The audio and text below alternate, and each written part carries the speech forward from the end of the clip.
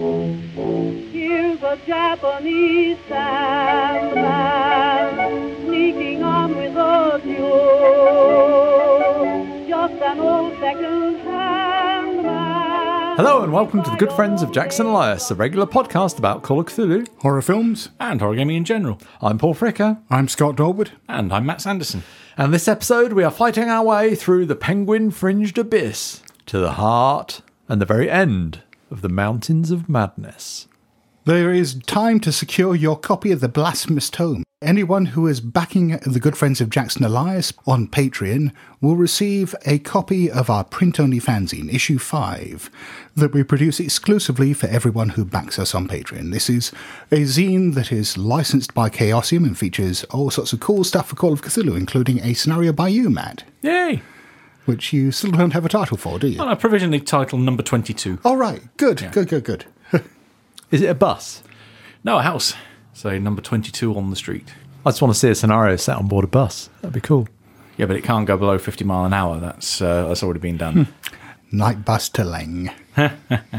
And in a few days' time, at the time of release, on Saturday the 30th of November 2019, there's Dragon Meet, the one-day games convention taking place in Hammersmith, London. You're going to be there running games, Matt? Yeah. And I think Baz and Gaz of What Would the Smart Party Do will be doing a panel there. I might be on it. Scott, I think you were invited as well. I'm not going to Dragon Meet. You're not going to Dragon Meet. So at the time of recording, I'm not quite sure, but I'm sure things will be up by the time this goes out. So please check social media and the website and so on and come along to the panel.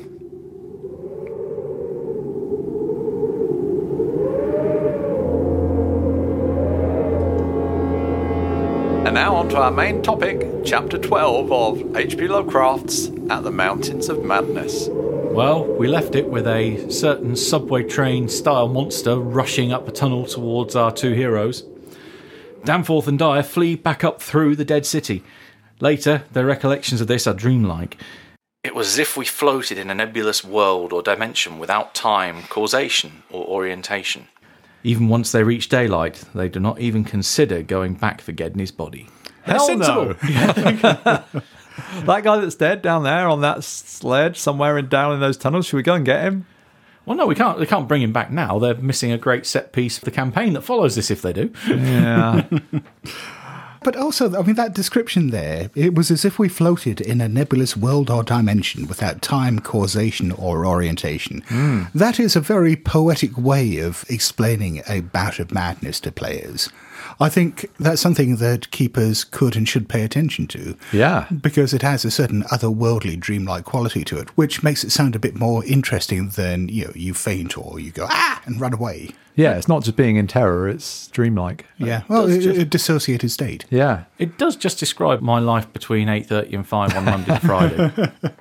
Well, speaking of which, exhausted, the two men finally reach the surface. The cold is fearsome, and the sky above is a churning and opalescent mass of tenuous ice vapours. Making their way through the surface structures, they finally get to their aeroplane. Looking back, they see a dim, elfin line of pinnacled violet beyond the city. They marvel at the beauty, but this turns to horror as they realise that this must be the peaks, the terrible mountains of the Forbidden Land. Highest of Earth's peaks and focus of Earth's evil, harbourers of nameless horrors and Archean secrets, shunned and prayed to by those who feared to carve their meaning, untrodden by any living thing of earth, but visited by the sinister lightnings, and sending strange beams across the plains in the polar night. There is so much you can use out of that. For a start, the idea that these mountains are things that horrific things pray to. There's this idea that it sends out strange beams of light and that it's visited by sinister lightnings. I mean, that's not just like storms playing across it. No. These lightnings seem to have some life behind them, or something more than just atmospherics. It does remind me a little bit of one of the sonnets in Fungi from Yoggoth describing the Elder Pharos, where it says that this lonely beam of light shines up into the night sky that makes shepherds whine in prayer. And funnily enough, we will revisit that before we come to the end of this chapter. Uh-huh. Although these peaks could be no more than 300 miles away, Dyer likens them to the serrated edge of a monstrous alien planet about to rise into unaccustomed heavens. A little bit of a slice of alien heaven on Earth. As overwrought as Dyer seems to be, Danforth is doing much worse. The two men shudder as they see mist rising as it did far below the earth. Despite these terrors, Danforth manages to start the plane, and the two men take off, well, as safely as they can under the circumstances. This is why having so much higher spot hidden skill really doesn't help in some cases. It's also a good example, as we'll see in a moment, as to why you really want more than one character to have the pilot skill if planes are involved. Oh, yeah. The piping sound of the wind through the peaks makes Danforth's hands tremble. So Dyer takes over as pilot. Yes, he's got the skill. Danforth wriggles in his seat, looking back at the city. As Dyer navigates the pass, Danforth starts screaming, almost causing Dyer to crash. Whatever Danforth saw as he looked back, Dyer says that he has never been the same since. Danforth did try to tell him about it, and the incoherent snatches he relayed were enough to convince Dyer that no one else must return to these parts.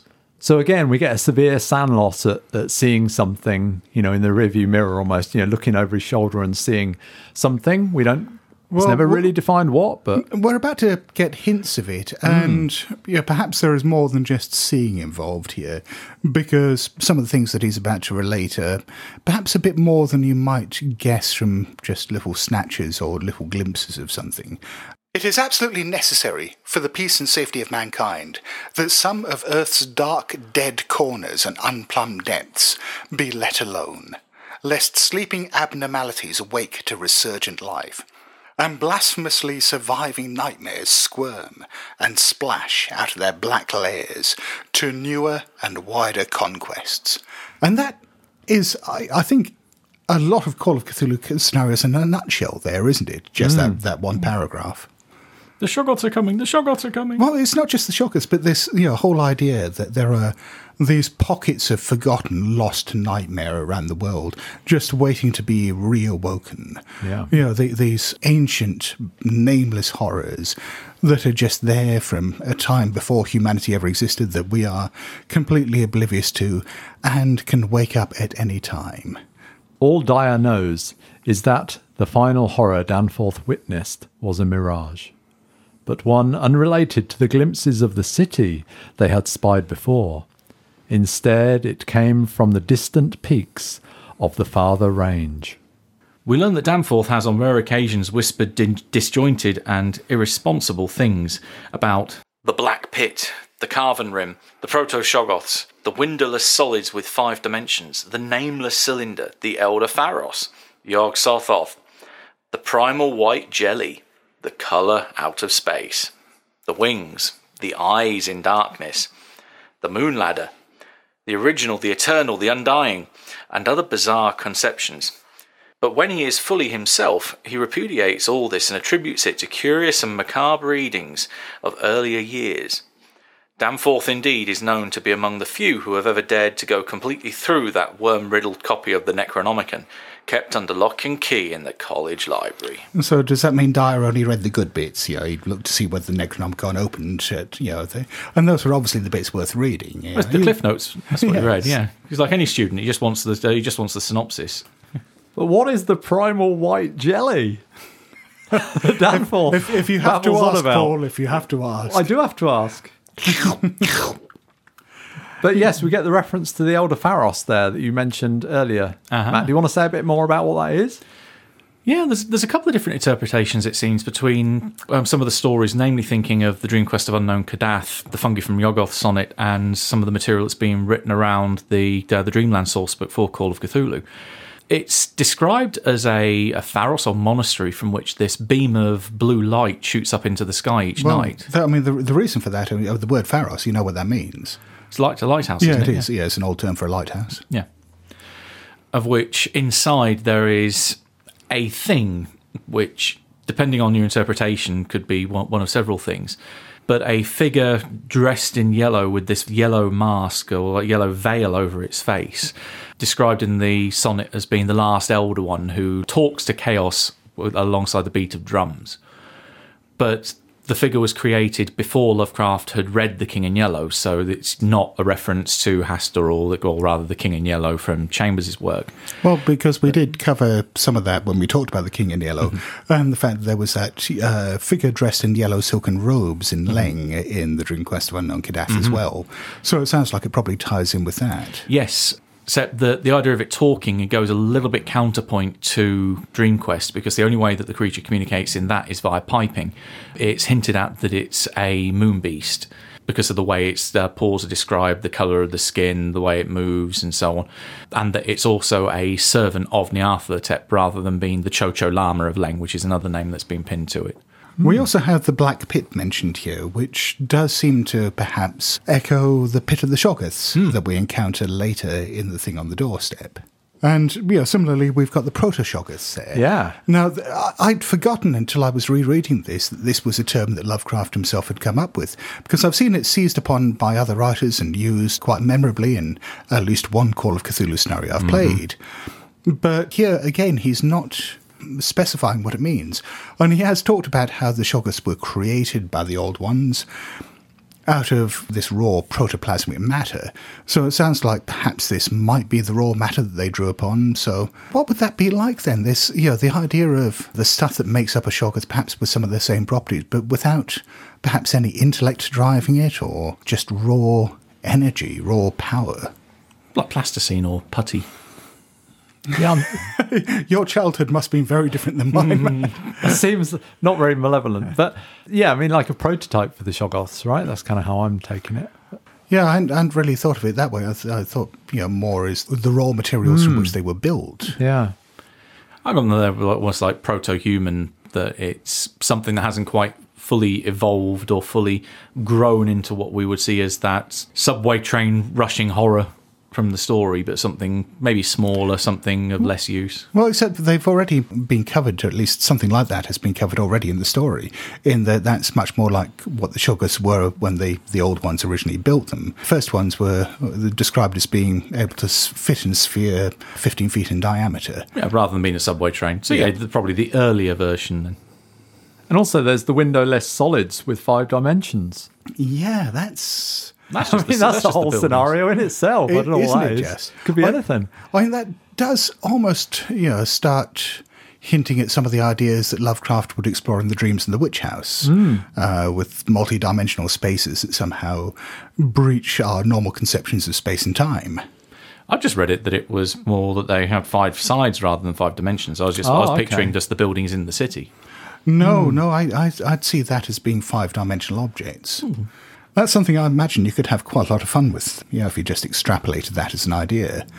What would such an object be used as? Perhaps a prison of some kind? Perhaps capable of holding some kind of entity that transcends space and time itself? I know this is going to be almost blasphemy, but there is a Brian Lumley story I quite like. Oh. Scott's shaking his Which head. one? You're dead to me, Matt. Well, it's actually 2, because he wrote 2 You're of them. not helping. Yeah. But they do kind of follow on. They're almost the one when you put them together. His House of Doors novels, which are very these structures that suddenly appear out of nowhere, that don't have any windows, that appear almost like a castle, but with no apparent way in. Or perhaps you took inspiration from this. Yeah. And of course we get the reference to the colour out of space. Yeah. Yeah, of the story of the same name. And a few generic sounding things like the wings and the eyes in darkness. And then the moon ladder. Apparently this is an alternate name for Jacob's ladder from the Old Testament. So, this is the ladder that, supposedly came to, I believe, Jacob, that would explain the name, in a vision that showed people ascending up into heaven. The cats don't need that. They can just jump up there. Yeah, I can't imagine a Lovecraftian moon ladder would lead to heaven, though. If you would try to use something like that in a scenario, what would that be? Where would it lead to? A lot of climb rolls. Yeah, a lot. Yeah, Matt's, because characters wouldn't make that. Climb rolls always make games more fun. Yeah. I'd fall off the first fucking rung.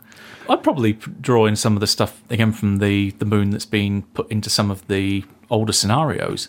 Like how Endor is supposed to be up on the moon in a temple in the Dreamlands, where plotting his return back to Earth, where he can start his evil empire all over again. And the cats can jump up to the moon, so maybe the ladder leads up to the moon. Yeah. And then the original, the eternal, the undying.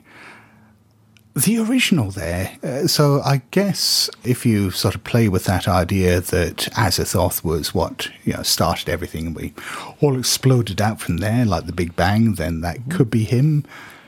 Or another one that we've covered in the previous episode, the archetypes. Because they're very much the original and the eternal, and as it says, the undying form that man was originally intended to be. Which kind of goes counterpoint to Lovecraft's origin to say that the Elder Things created mankind. You're looking for consistency in Lovecraft. I know, it's that way madness lies. But yes, the shock of witnessing all of these things was too great for Danforth's already fragile sanity, and he just falls into complete incoherence. These little snippets that we just heard, he relays to Dyer at a much later time. For the remainder of the plane journey, however, all he is capable of is the cry of Deckly-lee! Deckly-lee! Which I still think in Elder Thing is move it, you lazy shoggoth, whip. And that's the end of the story, the end of At the Mountains of Madness by H.P. Lovecraft.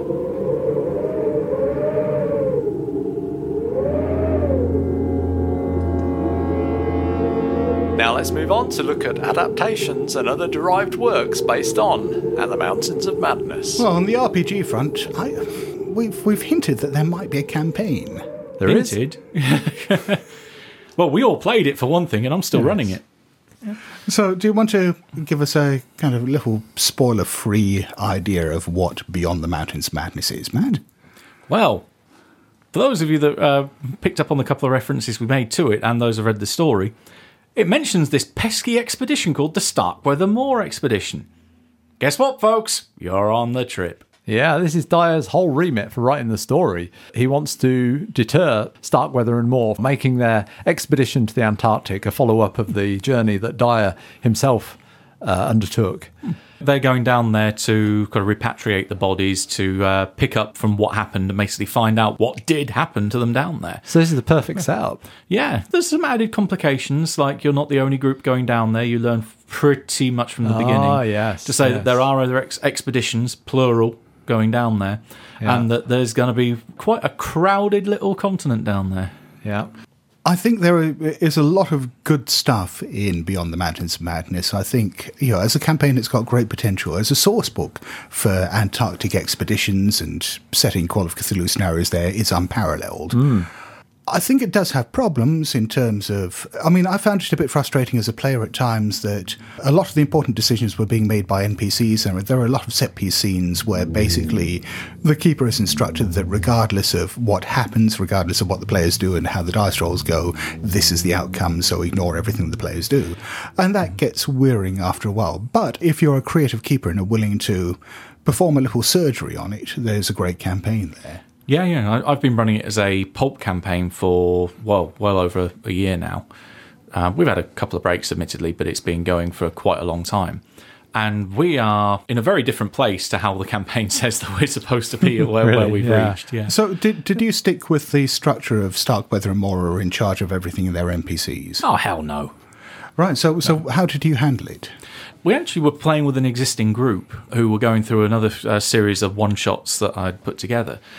And they came across a letter from the house of a dead journalist that was inviting them to the press release for the announcement of the expedition. So they went down to meet Starkweather and Moore ahead of the press release happening, and pretty much said, well, we've got shitloads of money between us, because they had a whole bucket load of credit rating around them. And one of the things that you learn, obviously, from the beginning of the campaign is they are still fundraising to get the expedition off the ground, because they had no two people who've got all the money that they need. So it ended up being that the PC said, well, we'll put up all the money for this. You keep your names on the expedition as it is. So you're pretty much the figureheads, but we'll run the whole thing and do it our way. Nice. So, yeah, they were essentially the guys running the show. Good. Yeah, I think that would certainly assuage a lot of my concerns about the campaign. It means you don't have to go through some quite laborious and quite detailed setup. It's the one thing I think that is a double-edged sword with it. Very much like At the Mountains of Madness, it is very detail-heavy at the start. Almost off-puttingly so in one particular place. There's one scene I remember where Well, I say see now, and it's a session or two where you're basically stock keeping. You're going through the supplies for the expedition and checking them, and there are interesting things you can learn from it. But it really does involve you sitting there as players and going through a detailed cargo manifest and, making notes on it and deciphering it, and basically stock keeping. 2 words came to mind with that: delegation and moving. And second phrase, moving on. Which is what our keeper did quite a bit, I think. Robin did a good job of that. We still spent the best part of a session doing it. One roll and 10 minutes is what I got it down to. Yeah, I was just about to say, it reminds me of the discussions we've had about solving puzzles in games. That, if you have a player like, say, me, who will punch you in the face if you make him do this, then... He's not joking. He really is not joking. Then, make an accountancy roll or, some suitable skill roll to work all this out. These were the people running the organisation as the investigators, so I went, no, you've got the handout, make your one roll, you identify where the problem is and you delegate someone else to fix it. Done. 10 minutes, move on to the fun stuff. But like I said, none of these problems are insurmountable. And I say problems because they're things I personally don't like. Other groups may really enjoy getting into that nitty-gritty, in which case, fine. But, none of these problems are insurmountable. None of them will break the game in any way. There's also a fair bit of elbow room in there where the keeper can just make their own stuff up. 2 big points I can remember in when we played it that when reading the book I'm thinking, what the hell? Well, there's just, it kind of hints at something and goes nowhere.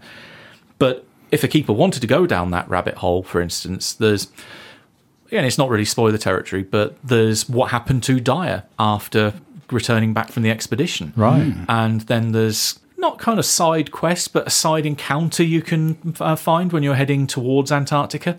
There's basically this boat that's trapped in the ice, that's this whaling vessel that's snapped in half. Oh, wow. You can go onto the vessel and explore around, and there's something you can find on there. Oh, right. But it's not really connected with the rest of the campaign, and it's never explained as to even why it's there. So any keeper could go, well, it might be something you could potentially use that's helpful later in the campaign, or it's just something completely that you just happen to stumble across by accident. But again, any keeper can run with it and fill the gap. Of all the campaigns I've played, I'd say it's by far the one I've enjoyed the most. It's a weird thing. It's a great thing to play it. Running it is a very different issue because it can feel very restrictive and very constricting in the fact that it is so linear in places. But much like the story, when you get to the city, it's a whole lot of fun. Yeah, I'm not sure I would say it's my favourite campaign, but I'd say it's a real curate's egg of a campaign. The bits of it I really enjoyed, and the bits of it I didn't enjoy, which, like I say, can be changed or excised very easily, I really did not enjoy them. They made me genuinely angry, which kind of soured the whole thing a bit. And there were some additional play aids that Chaosium released a few years later, and the original campaign came out in 1999.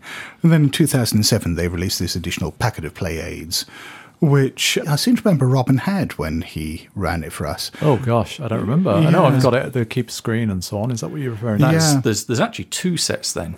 Because there's the pack that you're thinking of with the GM screen, which also has things like the sewable patch that you can get. That's all in one pack. But then also a few years later, after that, because I remember when it came out at Gen Con, because I was there for when they initially released it, all the play aids were collected in a separate book of their own. Oh, okay. So you could get that very similar in style to the Moolahs.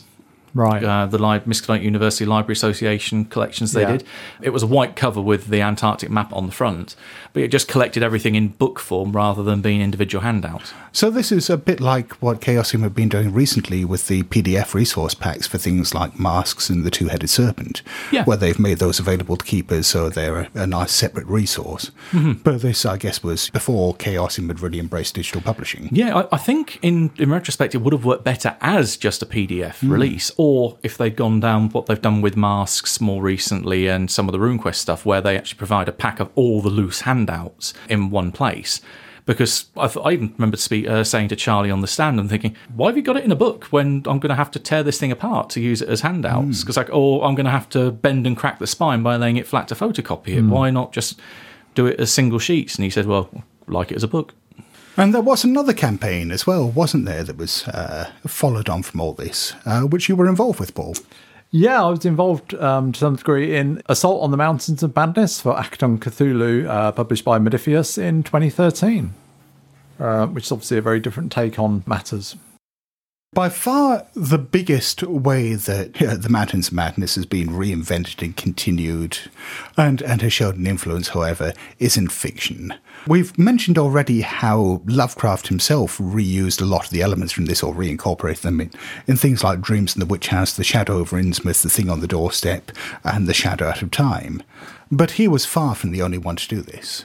Yeah, there's the 1999 Antarctos cycle, an anthology published by Chaosium, collected together, a bunch of stories based around this. These were existing stories. They weren't stories that were written for the anthology. So this is like a lot of the other cycle books that Robert M. Price edited for Chaosium. And so it includes things like, some of the stories that definitely or possibly influenced Lovecraft to write this. Things like the Arthur Gordon Pym and a story called The Greatest Adventure by John Taine, which I'm fairly sure both Leslie Klinger and S.T. Joshi in their annotated versions of this story both reference as being quite a strong influence, which admittedly I have not read. I've got the Antarctic Cycle on my shelf at home because it uses the same background art as Beyond the Mountains of Madness, which is a fantastic cover art. It really is. But yeah, it's also one, I think, the thickest besides the Yellow Sign collection that they did. It's one of the biggest chunky collections. Oh, yeah. I mean, apart from anything else, it does have the entirety of the narrative of A. Gordon Pym in there, which is a novel. So that's, just as one of the stories in there, you've got a full-length novel. Mm-hmm. Plus, obviously at the Mountains of Madness itself, which is fairly chunky, and a whole bunch of other things. Oh, the thing from Another World, John W. Campbell, is also in there. And as you mentioned earlier, the restored novel version of that has come out now, Frozen Hell. Yes. Is that right? Yeah, it's out. I've seen copies of it. And finally, my leather-bound copy turned up in the post. Oh, cool. Uh-huh. Mm-hmm. It's a relatively slim volume, but still big enough to be a single book on its own. And The Great White Space by Basil Copper, which almost retells the story, but in a more otherworldly setting. It's the space between spaces that the old one the great old one supposedly used to travel across the universe. Yeah. That there's other gods, other races, other things out there in this trans-dimensional backdoor of reality. Lots of insects. Well, if I remember right from flicking through it, lots of bugs. It is a very long time since I've read it, and I remember very little about it. Basil Copper is one of these writers I keep meaning to go back and investigate further. Apparently he was quite prolific, though most of his stuff wasn't mythos fiction. But I remember my introduction to him was the story that he had in New Tales of the Cthulhu Mythos, which I think was called Shaft Number 247. It was the first story I encountered that actually depicted a world after the Great Old Ones had returned. This sort of post-mythos apocalypse world. And, as a result, it's really kind of stuck with me. Now, another one that's been on my reading list for a little while now, which I haven't got round to looking at, is The Crevasse by Dale Bailey and a man we've mentioned a good number of times on the podcast, Nathan Ballingrud. Yeah, this is in North American Lake Monsters. When I wrote my review of it for the tome a while back, I did kind of highlight the story as being very much the odd one out in the book, that, the rest of the stories are very... I don't necessarily want to say grounded and realistic, but they're, very much rooted in human horrors. But this is a very Lovecraftian story that, tells of, again, an ill-fated expedition to the South Pole that uncovers, something alien. So we're going to see this in the TV series based on North American Lake Monsters? Yeah, I don't know. I hope so. For those of you who haven't heard, North American Lake Monsters has been optioned as a TV series by Hulu, as an anthology TV series. All being well, assuming that nothing has fallen apart, I believe it's supposed to start shooting around the time we're recording. So if it is definitely going to happen, you're going to start seeing stuff about it fairly soon. And there is also a story called Branchline Repairman, which I hinted at earlier, but I couldn't remember the name, by Adrian Tchaikovsky, which can be found in The Private Life of Elder Things, a book that, you can find a review of it on blasphemoustomes.com, and I really do recommend. Lots of really interesting takes on classic Lovecraftian elements, mostly monsters, but sometimes other things. And this reinvents the whole relationship between the Shoggoths and the Old Ones, puts it in a modern setting, and is really very imaginative. So, yeah, recommend it highly. And then, of course, when it comes to films, there is, of course, The Thing from Another World, or as we more perhaps regularly think of, The Thing. As we did a whole episode about that not so long back. The Vampire Carrot. The Thing from Another World. Yeah. Yes, indeed, the vampire carrot. I don't know if it's directly influenced by this story, but it could well be. Well, it's certainly based on Who Goes There, which has got a huge influence from At the Mountain's Madness in it, definitely. One of the things, I mean, you just touched on there, the whole vampire carrot aspect, but the fact that in the original 1950s version, the creature is described as being It's described as a carrot. Yeah. But it's certainly comprised of vegetable matter, which is very much the way that the old ones are described as in the Mountains of Madness. When Lake is originally examining them, he's saying that they're much more like vegetables and life forms. Or, He doesn't say they're like a animals. carrot, though, does he? Well, But I get what you mean. It's Yeah. just when you say it's like a carrot, suddenly that kind of deflates any sense of horror or wonder. Well, it's because they're more barrel shaped. It's more like courgette, which is even more horrific. I hate courgettes. But I think again the vampire carrot thing is a bit of a throwaway joke, but it's the whole idea that this is a vegetable-based life form. Well, I think it is actually one of the lines from the film is very close to saying vampire carrot. It's something like a carrot that feeds on blood, or something paraphrased to that. Yeah, but Brilliant. that's going to be a sardonic joke rather than a scientist trying to explain what it is. Oh, it's the journalist in there makes the comment. But it struck me as interesting that in the 1950s original Thing from Another World, you have the creature in it much more resembling the old ones in that respect, that it is this fusion of animal and vegetable life. Whereas when Carpenter comes along and reinvents the whole thing in the 1980s, it's like flipping it on its head and suddenly we've got a Shoggoth. And it looks nothing like James Arness in a jumpsuit. But yeah, I mean, the thing in The Thing, the 1982 The Thing, that really is a Shoggoth, isn't it? Yeah, it can mould itself into whatever it likes. Well, it can mould itself into different shapes, but it doesn't have the scale or description of the Shoggoth that Lovecraft gives us, really, in terms of that train bearing down on them and the massive bubbles and so on. The first This one is it more does. of a... Huh? The first type of Shoggoth, the smaller one. Well, towards the end, when we see the final version, The big one. under the base, I mean that's similar kind of scale. It just grows. As we mentioned as well about Guillermo del Toro, one day he will get his project off the ground. I live in hope. Yeah, it's almost mythic now. Adaptation of At the Mountains of Madness, which script was finished in 2006 and pitched to Warner Brothers as a blockbuster starring Tom Cruise as Dyer. Which is exactly who you picture when you're reading the story, isn't it? Well, it is, isn't it? Yeah. No! He's probably about the right age, actually. Yeah. He's 54. I'm not sure how old Cruise is. He must be around that. Yeah, he's in his mid-50s. He only wanted to do it because he got to run at the end to run away from a Shoggoth. There has to be an obligatory running scene. And if anybody's going to want to talk to like extraterrestrial alien gods or entities, that are going to come down and talk to mankind, then surely it's Tom Cruise. So you're basically saying that the old ones are Thetans, right? Could be. Apparently, though, Warner Brothers balked at the idea of a big-budget R-rated horror film. They were even going to make it in 3D. They've got to make it in Oh 3D. my God, that's the worst bit. Okay, yeah, I don't want that. But I don't really see why it had to be R-rated, to be honest. Well, I mean, Del Toro did eventually back down on that. Not with the original pitch, but a little while later, I think he pitched it to Legendary Pictures and did pitch it as a PG-13. Yeah. Which... But what would that be here, a 15? It would be either a 12 or a 15. 12A or whatever it used to be called. 12A. Yeah. But some of the stuff how he describes it at the late camp, people torn apart, got really the gruesome body horror aspects of it with all those remains. Yeah, the vivisection of the bodies and the remains of the old ones later on and of Gedney and the dog. You get that in 15s. Geez, I mean, you have to go a long way now to get an 18 in the UK. Yeah, again, this is, a USR. And I guess, the American censors are probably more forgiving of violence than anything. Well, And also it's partly down to, sexualised violence or sexual content. Or it's sexualised violence here that gets you an 18. But, if we're thinking about a USR, it's really difficult to pin down because I think the whole thing is more subjective in the US. The MPAA's method is much more subjective than the very sort of tight checklist that the BBFC use. But I can see that if it were really violent, that could be enough to tip it over the edge. Oh, it could be, yeah. But I mean, there's no need to make it that violent, I don't think. I'd say if it's been true to the story, it should be. I want some really gruesome stuff in there if I want to watch it. Yeah, if you're going to try to make this a horrific film, you've got a lot that can make it horrific. Certainly the atmosphere, the monsters and stuff like that. But I think that sense of gore... What's the is a big most part. gruesome scene in Reservoir Dogs? The ear. You don't see the ear being cut off. No, you see him talking to it, which You is... see him... yeah.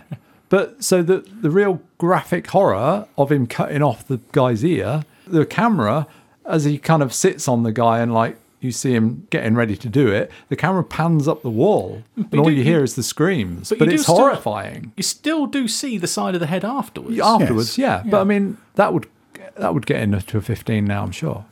For 10 years, it was enough to get Reservoir Dogs banned on home video in the UK. Yeah, but that's not now, is it? No. But yeah, it certainly was seen as extreme at the time. Oh, yeah, definitely. Yeah. We've had discussions and we've done a panel about this and so on about have we reached peak Cthulhu?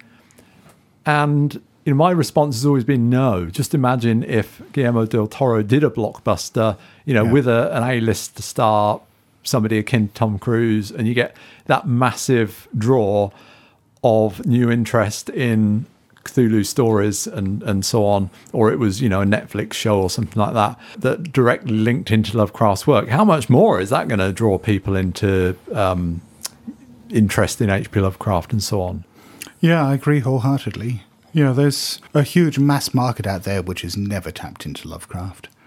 But Del Toro, after all these setbacks, did eventually give up on the project, and part of the reason for this was the release of Prometheus, the Ridley Scott film, which he felt covered a lot of the same elements of The Mountains of Madness, and was worried that if his film came out in the shadow of that, then it would be seen as somehow derivative, ironically enough. I think most people have forgotten Prometheus now, so I don't think it'd be a problem, would it?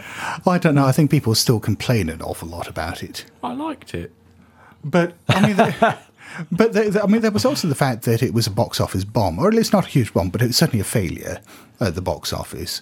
And that, if there was any kind of link in people's minds, it might be enough to taint The Mountains of And it's not Madness. like anybody's going to come out of seeing Mountains of Madness and say, well, I think that had the same themes as Prometheus. It's like a totally different film in a totally different setting with totally different monsters and everything. I don't think...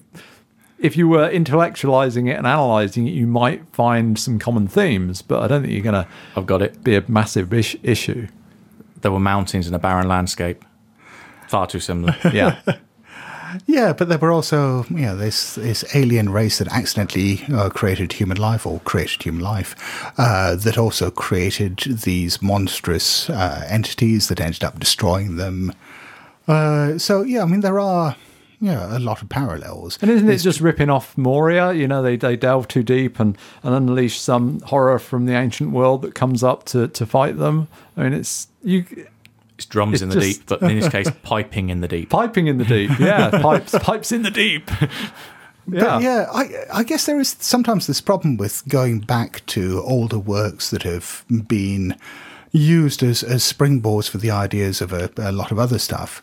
For example, I've often thought that it would be really interesting to see a film version of Philip K. Dick's novel Lubick. But one of the problems with it, I imagine now, is if someone did actually put out an adaptation of it, an awful lot of people would just say, oh, they're just ripping off The Matrix. So in an interview, Del Toro admitted, it's very difficult for a studio to take the step doing an R-rated tentpole movie with a tough ending and no love story, set in period, from a writer, Lovecraft, who has a readership as big as any bestseller, but cannot be quantified because his works are in the public domain. Yeah, that's a couple of points I hadn't really considered at first. The fact that, there is no love story in this, and, like it or not, that's a huge element of most commercial films. Yeah. Yeah, that was an issue at the time, that it didn't feature any female members in the expedition, but, you could easily put some in. It doesn't have to have women in there to be a romance. You could... Well, no, that was an issue Yeah. that was raised because it was all male. Yes. Yeah. Make Dyer or Danforth female. That's not going to change much. Although I think a Dyer Danforth romance, I don't know, that would very much change the plot. But It would, but at the same time, I don't think necessarily it would ruin it. It would make it a different story, but I think, it could be a good one. Yeah, I think it could work. But also, yeah, I mean, it hadn't occurred to me until he spelt it out here, how difficult it is, I guess, for marketing people to quantify how popular Lovecraft is. Because, yeah, I mean, sure, his books probably still sell an awful lot, but how many people read his stuff online through free downloads? Because if Del Toro puts out a film, I'll go and see it. I don't really care whether it's based on a book or not. And I don't think most cinema goers are. Yeah, bear in mind how many films are made because someone sees, a producer or a studio exec sees that a particular book or a particular property is doing well and wants to cash in on that.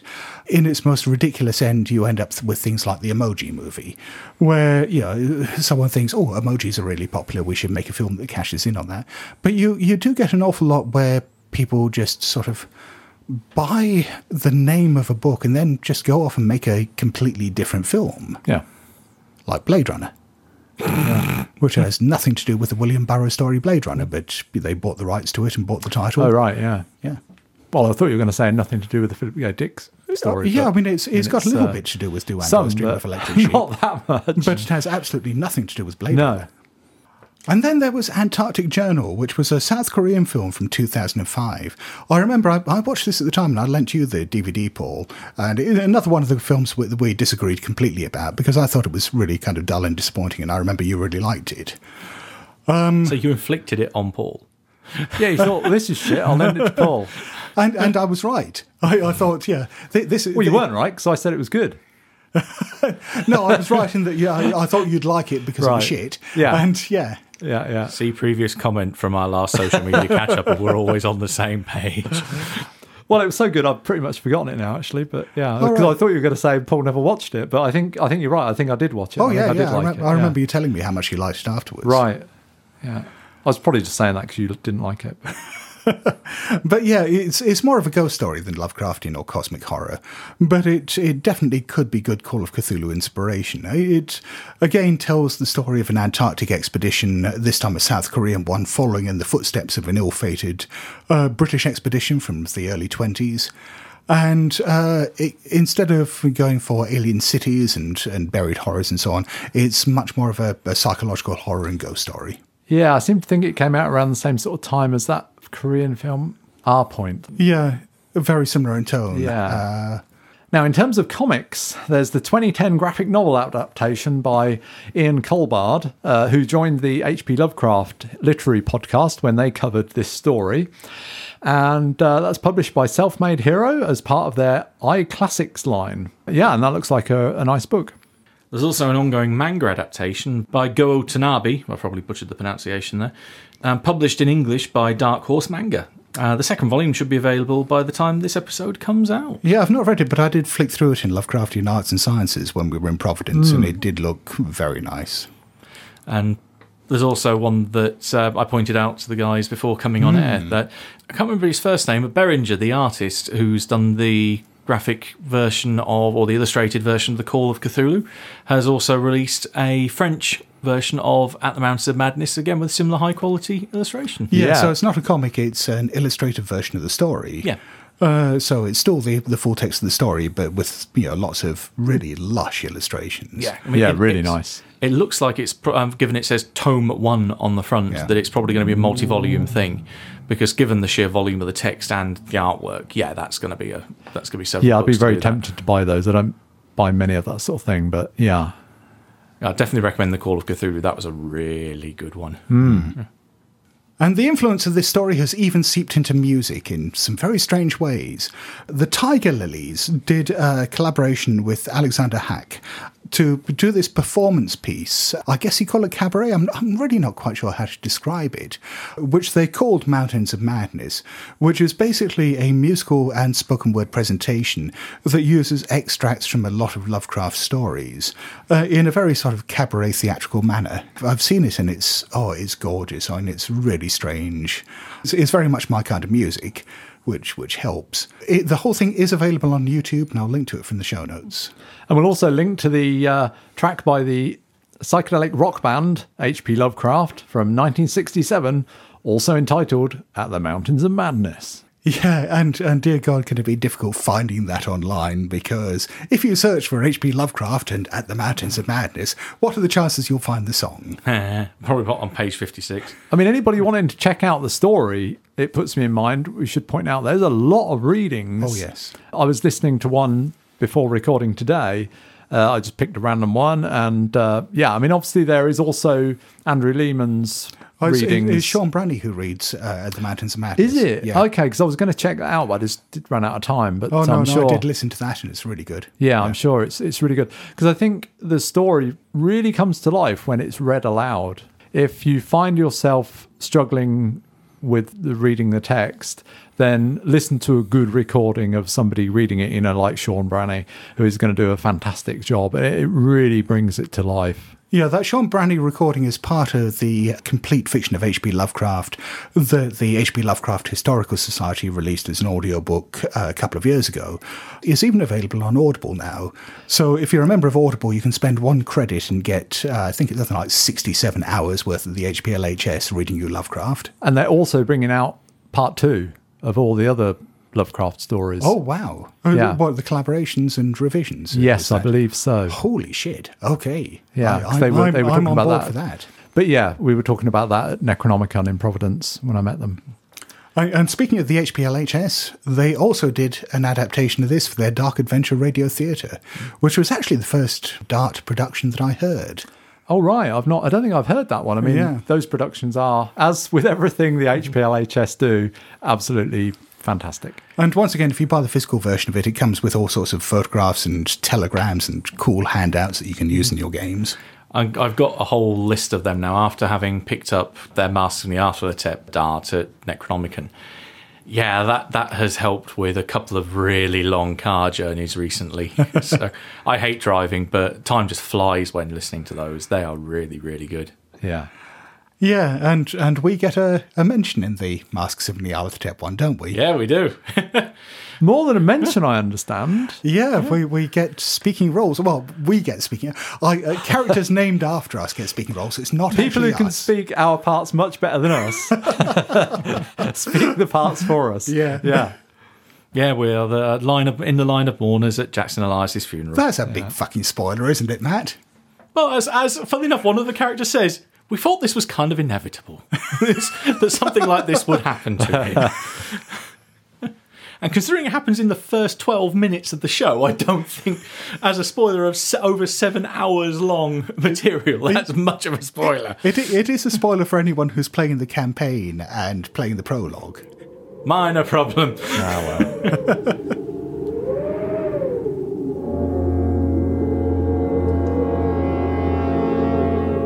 Let's wrap things up by having a discussion about some of the gaming inspiration that we can take from At the Mountains of Madness. One question I'd pose to both of you to begin with is, obviously a big part of the downfall of the old ones in the story and what has kept them, hidden away from the world, even though they do survive just about anything, and has kept the Shoggoths hidden away from the world, is the fact that the mountains are all covered in glaciers or all covered in ice.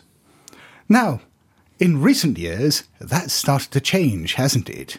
So, if we were looking at a modern-day sequel to At the Mountains of Madness, what kind of effect do we think climate change would have on that? I don't really have time to talk about this because I'm just going to go off and join Extinction Rebellion now, I think. For me, I'd actually flippantly say nothing, because they're way down underground, down where their nice little penguin-fringed abyss and their hot springs. They won't see what's up above, not unless something draws their attention. Oh, yeah, it's warmer down there anyway. Yeah. Yeah. So why are they going to need to go up top? Except, for a start, it wasn't those ones that Lake uncovered in the first place. He found other specimens in a cavern somewhere. But also, we've potentially got these cities dotted around the world. At the very least, we do potentially have the Shoggoths that have been sitting down there in the gloom that might notice a change in the temperature and, be willing to come up to the surface now. Do some sunbathing. Yeah. I was about to say the same thing. Yeah, they're just going to stretch out on these big vistas and go, this is the life. Put out their beach towels. Yeah. Ugh. Just not human. No, they're not human, Matt. No. Not like the older things. They're like men. They don't have respect. They and are. put the They towels were down. men. Yeah. I mean, men and, not just men. Human beings.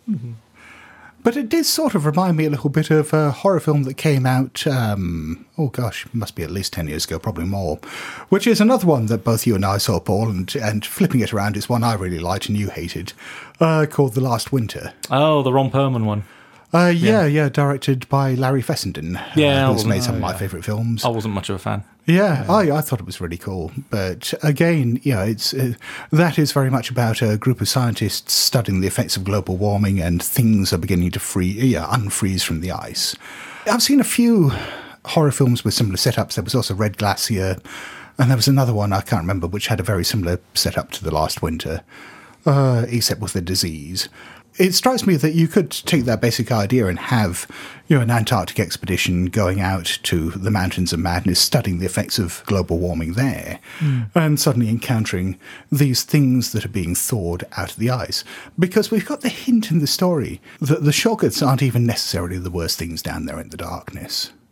So what else is there that has been kept under the earth for all this time by these layers of ice that is now going to wake up? An even bigger penguin. And along those lines, I mean, if we were looking at this from a modern day scenario, what kind of effect would modern technology have on it? Like, the ability to use satellite imaging of the whole area. Well, it would certainly cut the journey time down. I did Google Map the Fricker Glacier. So I loaded it in, and I'm like, it's not loaded. And I'm like, oh, wait a minute. It has loaded. It's just a blank screen. So I like zoom out. Oh, there's coastline. There's white and a bit of coastline. I imagine the street view option wasn't really very helpful there either. Yeah, I dropped the little guy in and wandered around the place for a bit. Yeah. It's a bit like the going back to the penguins, the penguins at the end of Madagascar. Uh-huh. This is a bit boring, isn't it? Just sat there on the ice shelf. Yeah, so I mean, if you were picking up a lot of stuff from the area with satellite imaging, with this whole idea that you've got this other range beyond, and that this is perhaps somehow Leng or Kadath or something else, something alien, something full of horrors, what would our ability to sort of uncover all its secrets safely from orbit mean? The one thing, thinking of being able to map underground air pockets or underground lakes there, because I know there's a couple of scenario-worthy material that's come up, things like Lake Vostok, with the Russian drilling program down there to find this underground sea that hasn't been tapped into or been exposed to the outside world for millennia. But also, going back to fungi from Yuggoth that we mentioned before, Ubosathla is supposed to be in a underground chamber in Antarctica, guarding the tablets stolen from the Great Library of Solano, containing the reason the elder things were the great old ones were cast down. That is definitely something that I would tap into to do a scenario with. Well, also, if you go along with what Lovecraft was saying in this story, the old ones are the great old ones. Yeah, so there you go. There's a connection there. There's a lot going on in Antarctica. And if you did end up having this scientific exploration down there that perhaps used unmanned drones or more safe ways of exploring all this using modern technology and started uncovering some of these other secrets, I mean, what would happen if people actually got hold of, say, the secrets of making Shoggoths? Well, construction industry would do well for a change. For a little while. Yeah. Perversely, I mean, that might actually be some really good green technology, because I can't imagine they emit much in the way of carbon dioxide. Apart from when they eat the occasional worker and then... Well, no, that's going to... that's lowering their carbon footprint. Exactly. Shoggoths will save the planet. I'm on board for that. Thank you.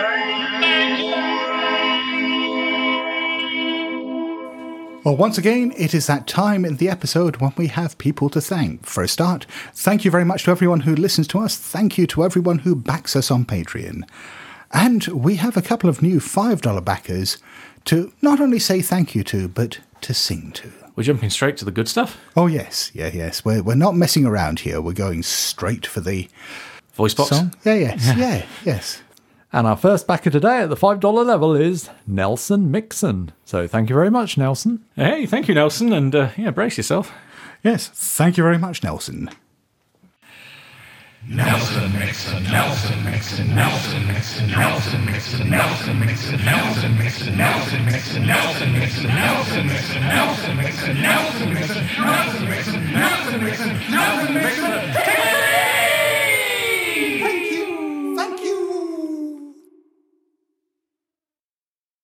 And our next victim, recipient of song, is Elijah Hayward. So, yeah, I hope you like this, Elijah. Yes, thank you, Elijah, and praise be.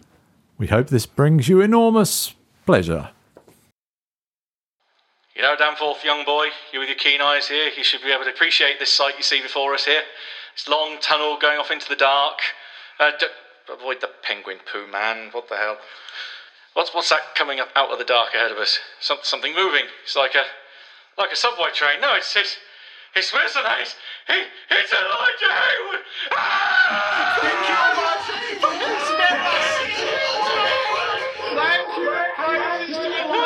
Thank you. Don't eat me. Don't.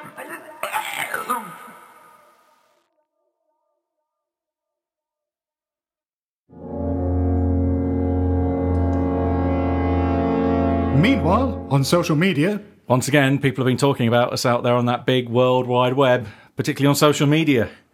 We've had a lovely Apple Podcast review from The Final Sam in the USA, who says, "The best podcast about Lovecraft! ! I discovered this podcast from a Reddit thread, and since the night I heard their siren call, I've been working my way through the archive. I love hearing them talk about Lovecraft and horror. Listening to this pod is like sitting with friends. Good friends, one might say. If you like Lovecraft, role-playing games, and talks of horror and what makes it tick, please give this pod a try. Fantastic job, guys." Thank you very much, Sam. That's lovely of you to say so. And we've also had some great feedback on our recent episode about A Dark Song. Our friend Chris Glue on Facebook says, I did a fair bit of ritual magic stuff in the late 90s and early 2000s with a Crowleyist group, or a cult, myself. They were all very serious about their approaches, but with that, entirely non-pretentious. Nice, grounded, everyday people. Nothing very highfalutin or even archetypally showbizy, albeit holding some strange ideas. The chap in this film seems very believable from your description of him and his worldview. Yeah, I mean, I have met all sorts of different kinds of occultists over the years, and a lot of them do fall into exactly what Chris says there. I mean, I have met some who are highly strung, very eccentric, quite histrionic at times. I've met some who are deeply unpleasant as well. I do remember meeting a neo-Nazi black magician years back who, was one of the creepiest people I've ever met. But on the other hand, I pretty much share Chris's experience there. And over on Discord, Transhuman says, I know exactly where Paul's daughter felt the budget dropped, and that was the demons. I did not buy them at all.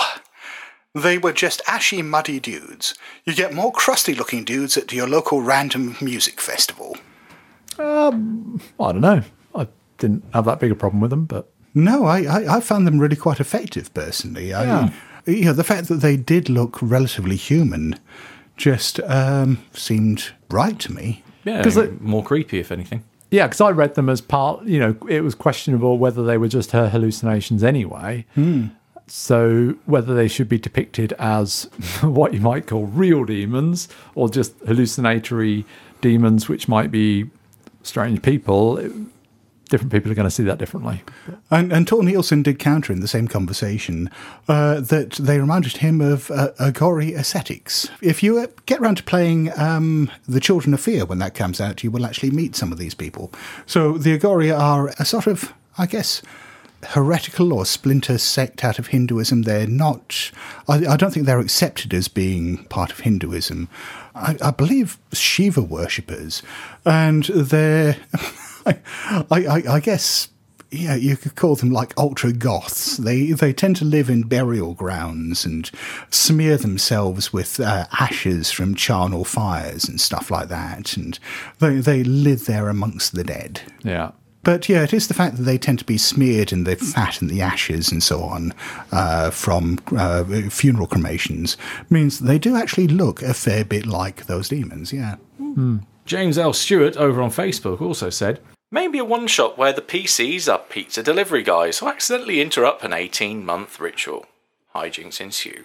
Yeah. If I hadn't done something involving a certain 18-month ritual, I probably would go with that idea, but that'd be retreading for very familiar ground at this point. That could be a good setup for an Unknown Armies game. Yeah, or Mac Attacks. There you go.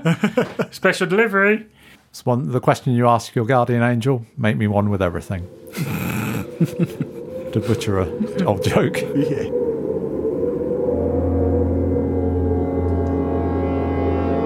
Having come to the end of At the Mountains of Madness, what are our final thoughts about the story? Well, one thing occurs to me that we haven't mentioned, and it's just a very small thing, but the main character's name is spelled D-Y-E-R, which spells dire. And dire is a word that also means something really bad. Yeah, I wonder whether that was Lovecraft's intention. He didn't really strike me as someone who used a lot of puns. So It's not really, well, I guess it's a pun, but... Well, certainly wordplay. Yeah. I mean, it's not that he didn't have a sense of humour, it's just that I can't necessarily think of too many examples of him using wordplay like that. I don't think of it as humorous, I just think of it as... No, I don't even mean as a joke, but as a sort of reference or whatever. Yeah. Yeah, I mean, it doesn't strike me as the kind of thing that he'd do, but I'm not saying it's not possible. Well, he certainly had a sense of humour. But, yeah.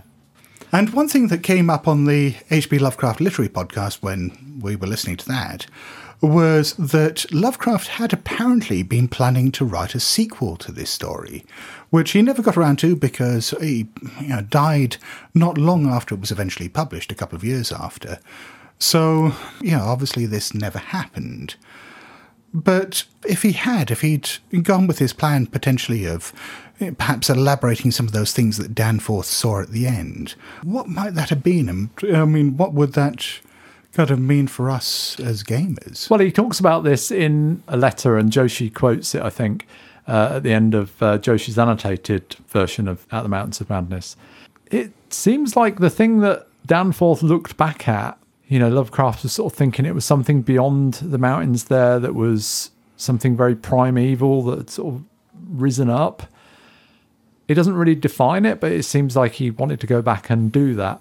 And to me, it almost seems like there's been a lot of scientific rationale within the story. And this one, he seems to be almost going away from that and saying, well, actually, but there's this kind of otherworldly, almost supernatural thing there, is the way I get the feel from his little intimations that he sort of made about his possible sequel or fuller version of this story. Yeah, I mean, it's interesting that, some of the later stories that Lovecraft wrote followed on from the mold of this one and were very much science fiction stories. I'd certainly say Dreams of the Witch House and The Shadow Out of Time.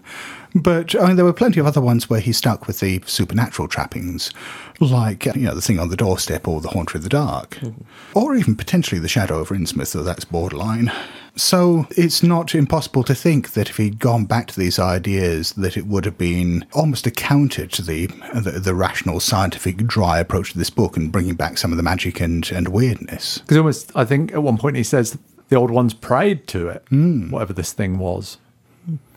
I kind of want to go with the idea of that throwaway line about the ray of purple across the sky, and kind of tying back to the Elder Pharos, that potentially he looked back at just the right time to catch a glint of light from something at the off in the mountains, rather than just, it's a great big gribbly monster, but something that gave him that kind of insight. I'm kind of coming back to one of the scenes in the second Hellraiser film, where the Doctor catches the black ray coming out of Leviathan and has this horror montage flick through his mind, something that kind of really blasts his sanity in that fashion. Actually, what that really reminds me of is Philip K. Dick.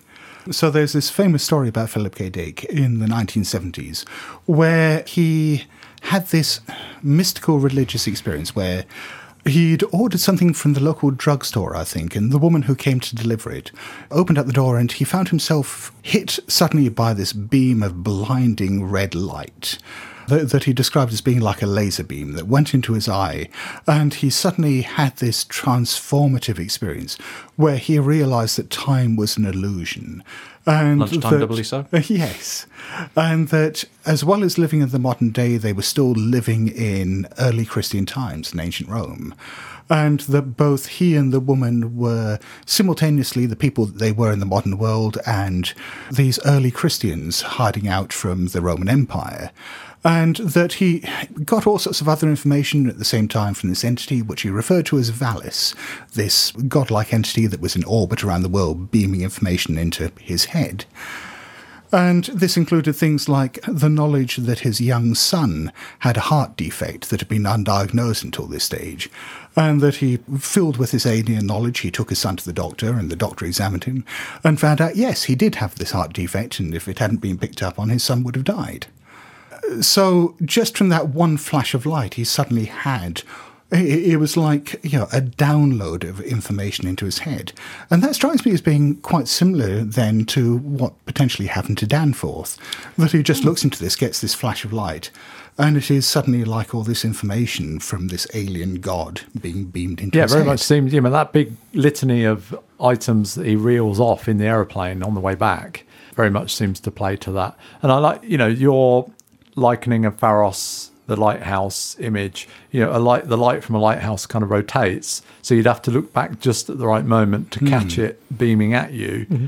And with that idea, he happened to look back just at that moment. So even if Dyer had then looked back, he wouldn't have seen it because the moment would have passed. It's what happens when you get 100% spot hidden. Yeah.